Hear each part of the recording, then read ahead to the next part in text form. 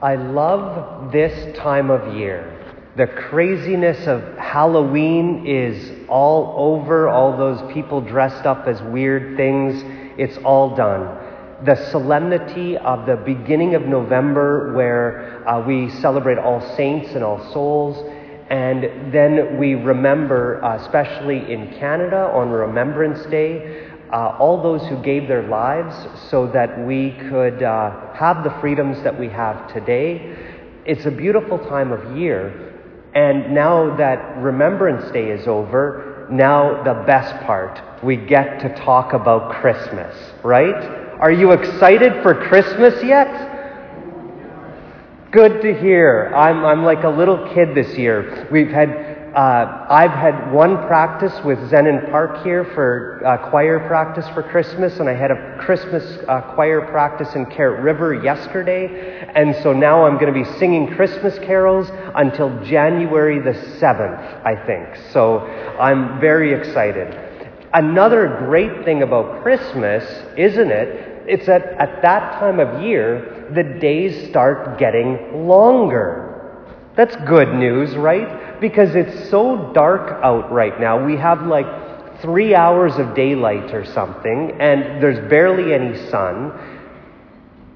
Isn't it when it's darkest out that we appreciate the sun the most? That in the summer, sometimes we can take the sun for granted because we have like 20 hours of sun every day. Or, maybe in the North Pole, but not quite here. But in fact, I think I appreciate the sunlight more in the darkest times because it's more scarce.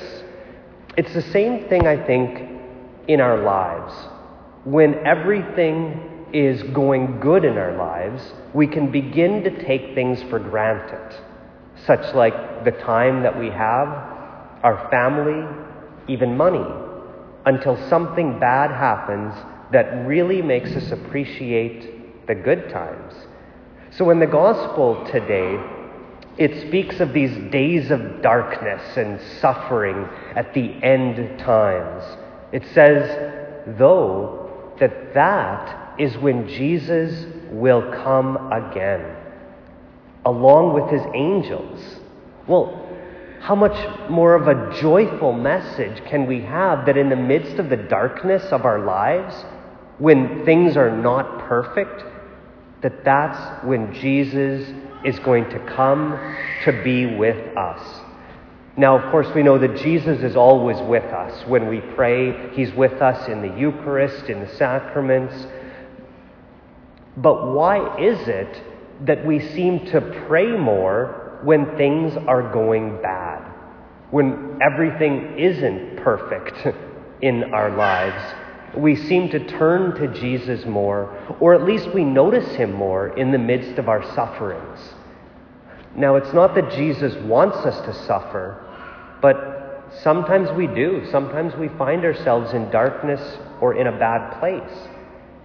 And I think, just like the sun, we appreciate things much more during difficult moments. In fact, I think suffering helps us to put in perspective what is truly important in our lives. Jesus doesn't want us to wait until the end times, or even the end of our lives, to put God first and to be truly appreciative of who in our lives are really important and what in our life is really important. So, the challenge for this week then, what is something that is truly important in our lives, or someone or people that are truly important in our lives that maybe we've been neglecting? And how can we remedy that this week?